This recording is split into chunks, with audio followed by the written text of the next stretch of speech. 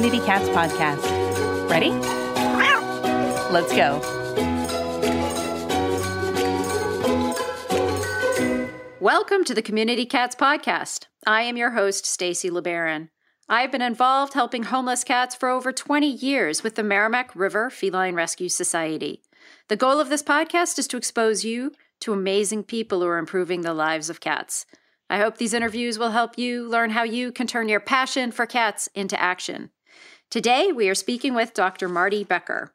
Dr. Becker is known as America's veterinarian, and he has spent his life working toward better health for pets and the people who love them. In recent years, his realization that it's impossible to provide for pets' physical well-being without equal focus on their emotional well-being led him to found the Fear-Free Initiative. Because the anxiety and stress of veterinary visits was preventing pets from receiving the veterinary care they need and deserve, Dr. Becker brought together veterinary behaviorists and dozens of other experts and leaders in the field to develop an educational program to train veterinarians in easing the fear and anxiety of their patients and clients. This training and certification program launched in March of 2016. Dr. Becker was the resident veterinary contributor on Good Morning America for 17 years and is currently a member of the board of directors of the American Humane Association. He serves as an adjunct professor at his alma mater, the Washington State University College of Veterinary Medicine, and practices at North Idaho Animal Hospital. Dr. Becker, I'm just so thrilled to have you on the show today. Well, you know what? I got to give you a compliment first off. You pronounce veterinarian right. So many people mispronounce it that are in the business for decades. Is not an easy, there's too many syllables. So veterinarian, vet, usually people just go vet, but veterinarian, good job. Well, thank you. So I start off with an A+ for the day. You do, you got an A+. Well, thank you so much for being on the show. And Dr. Becker, I just wanted to find out, how did you get started in caring about animals? Well, I had a blessed experience. I grew up on a small family farm in southern Idaho. We had dairy cows, beef cows, chickens, pigs, sheep, horses, goats. And it was like the ark unloaded there. And it was kind of neat because our dairy cows had names. And I still remember some early lessons about caring for animals. So our dogs were all outdoor dogs. The cats were barn cats. And one of my jobs was to gather the eggs before you came in to finally have breakfast. So you got up early, you went outside, no matter what the weather, to do the barn chores, help with the milk cows. And then so you picked the eggs and brought them in, and then they were washed and weighed and sorted and sold at a local grocery store. But when you get in there real early in the morning, especially in the wintertime when it was dark, these chickens, quite a few would be roosting, some would be on the nest. And when you went to get the eggs underneath them, they'd peck you, or it took a long time to kind of move them out of the way. So one day I just thought, well, I'll just stand in front of this, looks like a postal boxes, right? And just went, bah, like that. And they all flew off and they just picked the eggs up.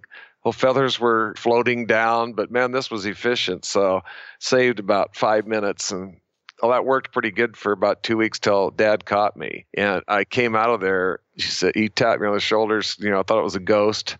I was that young age where you're terrified in the dark. And he goes, I'll hand it to you. That was efficient, but that's not the way we do things. We have to love these animals. We have to take care of these animals. And kind of like the modern, the older version of the happy cow, happy farmer, thing. Right. So then was part of that migration of biblical proportions where I saw pets move in our case, from the barnyard to the backyard to the back door to the bedroom, or from other houses, outside to inside to underneath the covers. And so that's really the thing that changed things really for me, was now this cat no longer had a utilitarian role to get rid of rodents or to herd cattle or retrieve ducks or guard our stuff, but they switched to more of an emotional role. And so that's how that affection connection, that bond got lit up, and then took that love to a whole nother level. That's very interesting. I'm starting to think like, the word of evolution to companion cats rather than having your community cats. But yet companion cats can also fall within community cats in many ways too.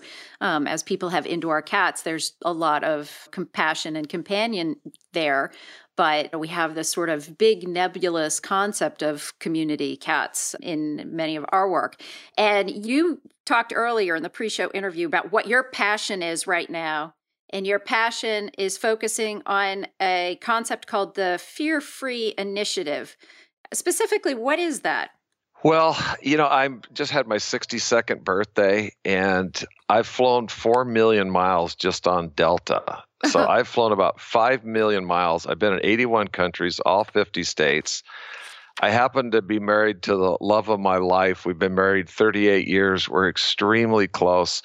I live up in this incredible log house in extreme northern Idaho, so 15 miles from Montana, 30 miles from Washington State, 6 miles from Canada behind us. I'd like nothing more than to enjoy more time at home with my wife and my family and my grandkids and all our animals.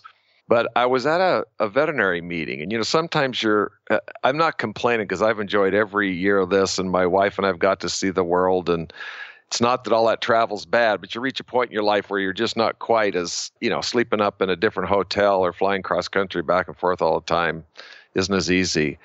But a veterinary behaviorist named Karen Overall was in a conference I was at in Canada. So I gave the keynote one day and she gave the keynote the next day. And she talked about how fear is the worst thing a social species could experience and how it causes permanent damage to the brain. In our handling of animals, and she was talking specifically about the veterinary community, we were causing repeat severe psychological damage to pets. And talked about how, where fear comes from, something painful or disturbing, how it can manifest itself into maladaptive fear to where you don't even have to have the fear triggered. Like the pet doesn't have to get the shot. The pet doesn't have to have its nails trimmed too short. It just has to get in the car to go to the vet or turn down one street. And that's maladaptive fear. So myself and some other people in the audience were shaken and stirred that day. I mean, I felt like I had an awakening because nobody gets in this profession or what you do to make life worse for animals. Okay. So when you hear that you've dedicated your life to this, but by what you're doing or not doing, you're causing repeat severe psychological damage to pets, it changed my life. Instead of retiring, I'm refiring. And we gathered a group. We have 200 people on a fear-free advisory panel, and Temple Grandin's one of them. Temple Grandin is gifted. Temple Grandin is a aunt. I'm not that. I'm not like, hey, I've known this my whole life, and now I just want to tell everybody what's been in my heart and head for years, my master plan. Far from it. I'm a popularizer. I'm an educator. I'm evangelical when I get behind something. And so of these 200 people, 40 of them are boarded veterinary behaviorists, 13 are boarded veterinary technician specialists. There's the head of ethology at MIT, the head of integrative medicine at the Mayo Clinic, the head of the Cognition Research Center at Duke. And then there's medical experts and student leaders and TV personalities, like Jackson Galaxy and Kate Benjamin and Brian McMillan and Victoria Stilwell, people from the zoo world that pioneered teaching zoo animals to present themselves for services. How could we do that and teach an animal to present itself for services rather than having to be restrained? There was a steering committee formed that formed 8 task forces. The 8 task forces created 8 online modules. And so now people involved with animal care, whether it's a veterinarian, a technician, somebody working in the community cat rescue, shelter personnel, can all go on and take these 8 online modules and become fear-free certified. Very interesting. It sounds like a very dynamic group that you have there. I'd love to have been a fly on the wall on those meetings, that's for sure. Well, one thing that's interesting, you never know when you launch something. You have a beautiful website. I was looking at your website today, the Community Cats Podcast. I love that logo. You'd start something and go, well, is there an unmet or undermet need? Do people want this? And so with Fear-Free, man, I was on fire. Everybody involved was on fire, but you got to launch and see what happens. So we launched April 1st at the AHA meeting in Austin, Texas. The American Animal Hospital Association is AHA. And we had budgeted to have 1,000 people fear-free certified by the end of the year, and we're going to end up somewhere around 6,000. So it's just taken animal care by storm. And I want to say, too, it's not easy.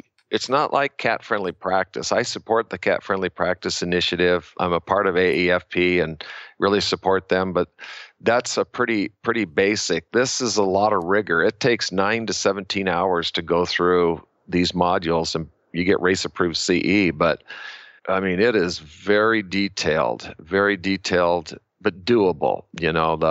Like each module had 3 boarded behaviorists. They had subject matter experts depending on what the module's on, but we always had 2 general practitioners plus a pet owner pet expert, just to make sure that, this is not just something you can do at Tufts or Cornell or Washington State University or Animal Medical Center in New York.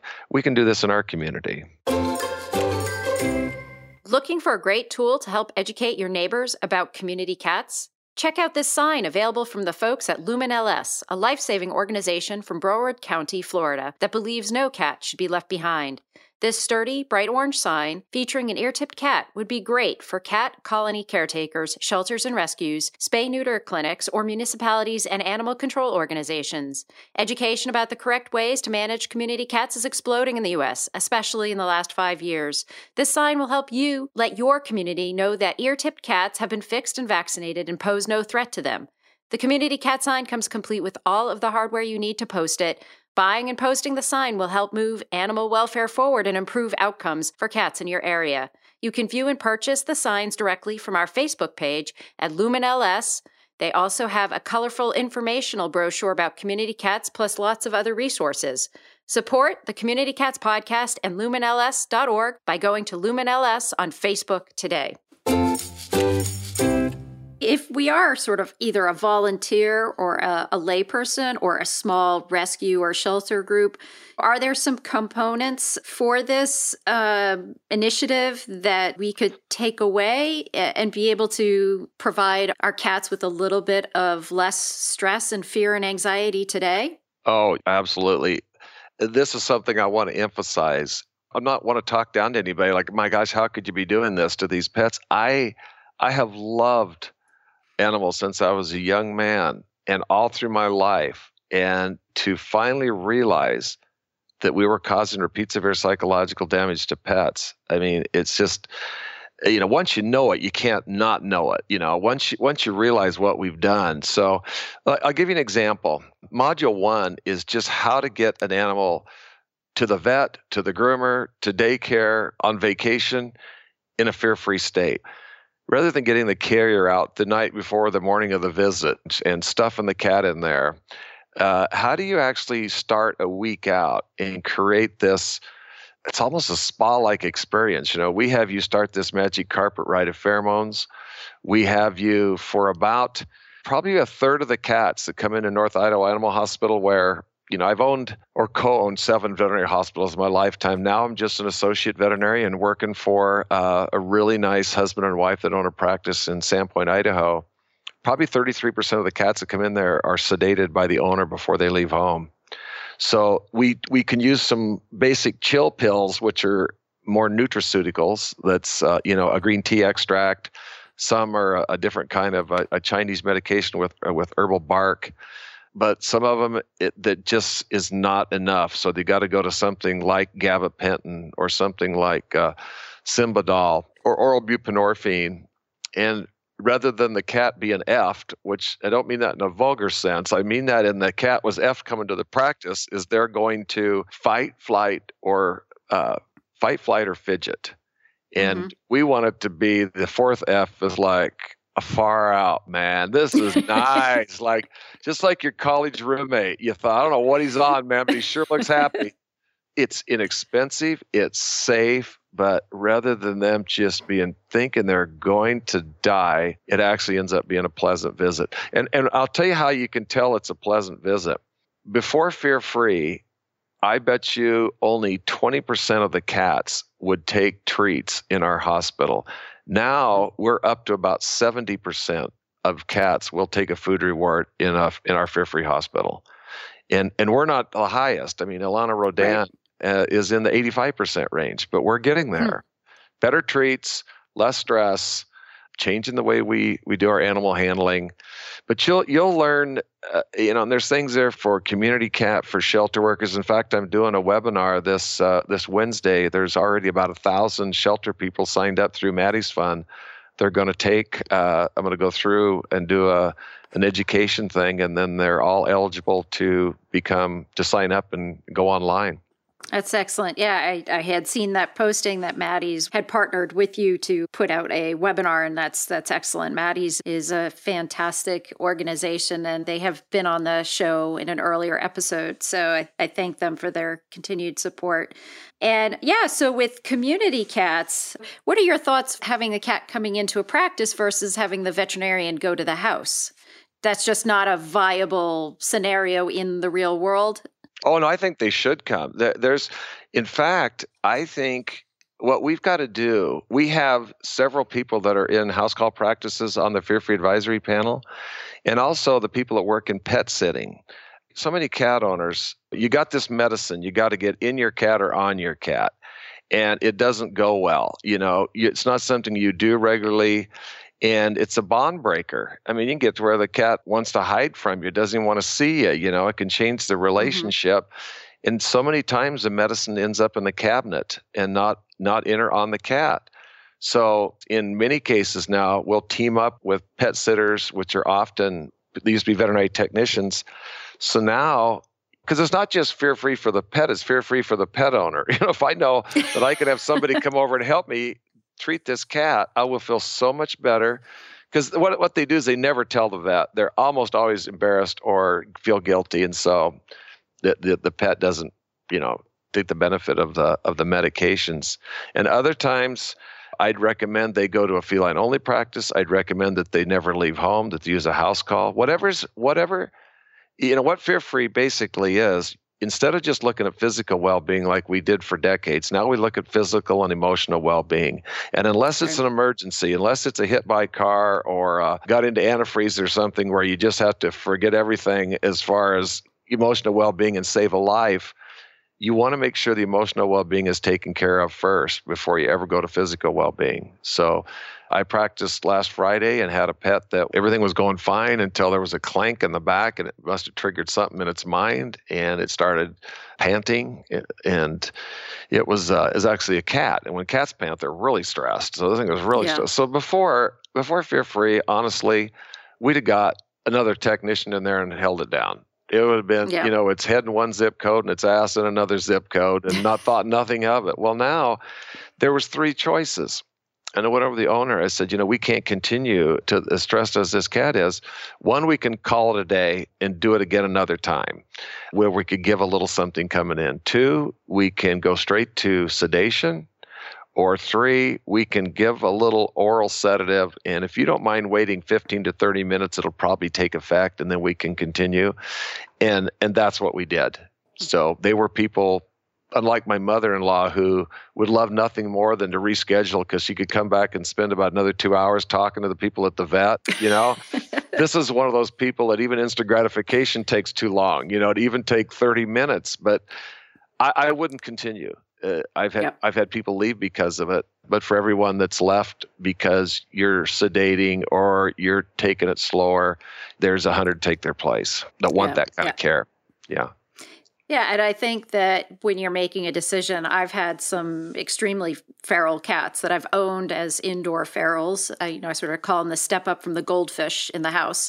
And I have to kind of look at them, and the thought of bringing them into a veterinarian for any sort of treatment it's a huge, and they will have to be sedated, through the whole process. It's a big decision. So it's not something that we do lightly, put it that way. And, when I had to bring them in for dentals, I would say, let's take as much as we can out because we don't want to come back here in a year's time. So you have to make these decisions. And the thing we used to love, I was in Tulsa, Oklahoma, speaking to veterinarians yesterday and technicians. And when I ask them, I start out the lecture with this question: how many of you hate to take your own pets to the vet? And it's 90% of us. So it's not like it's some nebulous thing. Yeah, I know what you mean. There's a few clients. Nobody wants to take their pet to the vet. Like, it's fun to go with your pet to the pet store because the dog gets to wee on everything, and they usually get a toy or something. And so there's pets there and people there that all want to be there. At the vet hospital, the pets don't want to be there. The people don't want to be there. So it's a whole different, pheromonal vibe. We all love the cat that froze. It's like, oh my God, why can't they all just be like this? It just sits there, right? Well, what happens it's called the defense cascade. But the first thing, if I was to fire off a stun gun right now or shoot a gun or just go help or something, the first thing is awareness, like something's going on. And then it's fight or flight. And then it finally goes down to collapsing immobility. That's when you're going to die. You're done for. That boy in Syria that was on that ambulance that you saw caked with mud. I can't get that out of my mind. That was collapsing immobility. That dog that comes in the veterinary hospital and just lays down and acts like it's going to sleep. I used to think, man, those are so relaxed. It just comes in, closes its eyes, and goes to sleep. No. It thinks it's going to die. And the cat that's frozen on the table, it doesn't move. It's scared to death. So the cat that's fighting for its life is the same as the cat that's sitting there frozen. The dog that's snarling and snapping and back in a corner with its ruff up is the same as the dog that's laying there on the floor acting like it's going to sleep. They're literally scared to death. So now we've got, through Fear Free, we've got it to where dogs will actually want to come to the clinic, will tow their owners into the clinic, and are hesitant to leave the exam room. I'm not exaggerating. I practiced last Friday, and 2 times I went out with somebody and thought they were following me to go out to the counter to check out, and I looked back, and the leash was going in the exam room. They were trying to get the dog to go out of the exam room. Because the dog just thinking, oh my God, there's got to be some more shrimp in here, some more turkey. And cats are neutral. I can't say that, cats are going to fight to get in there, but we've got most of them where, you know what, this is not even the worst thing that's happened this week. And when you get, that many % of cats that are using treats, you're doing something right. So Dr. Becker, if there are folks that are interested in finding out more about Fear Free or the work that you're doing, how could they find you? Well, I have a popular Facebook page, Dr. Marty Becker. We have getting close to 700,000 fans, but are real active. We put a lot of effort into it. My website is drmartybecker.com. There's a free newsletter there. It's about 55,000 people signed up for the newsletter, which there's no advertisement or anything, but it's stuff you won't see anywhere else. I have a nationally syndicated column through Universal Press. I'm still on network TV in New York. I was just on Dr. Oz a couple of weeks ago, but all those kind of things when, I'm on Rachel Ray's show, or if I've got a new book coming out, or we've got some feature, it's always on the calendar at drmartybecker.com. And my online home is Vet Street, VET Street. My daughter's a well-known trainer, and she's on there with me. But I guess if I could only have one place, if you could only have one, I would have you follow this movement at fearfreepets.com. We are about 2 to 3 years away from having literally a pet adopted from a fear-free shelter that lives in a fear-free home, that goes to a fear-free veterinarian, that is referred to a fear-free groomer, fear-free trainer, fear-free daycare, fear-free boarding, fear-free dog walks, to where all of us that care about animals look at their emotional well-being, and not just to try to prevent, reduce, or remove fear, anxiety, and stress in their lives, but also to dramatically increase the amount of enrichment activities we're giving them. Zoos do a better job than homes do right now of doing enrichment activities with animals, and I think that's the next big thing beyond food, water, shelter, and veterinary care, is looking at not just a happy, healthy life, but a happy, healthy, full life. Dr. Becker, I want to thank you so much for agreeing to be a guest on my show, and I hope we'll have you on in the future. I'd love to do it. Thank you, and thank you for all the work that you guys do. Thank you for listening to the Community Cats podcast. I would really appreciate it if you would go to iTunes and leave a review of the show. It will help spread the word to help more community cats.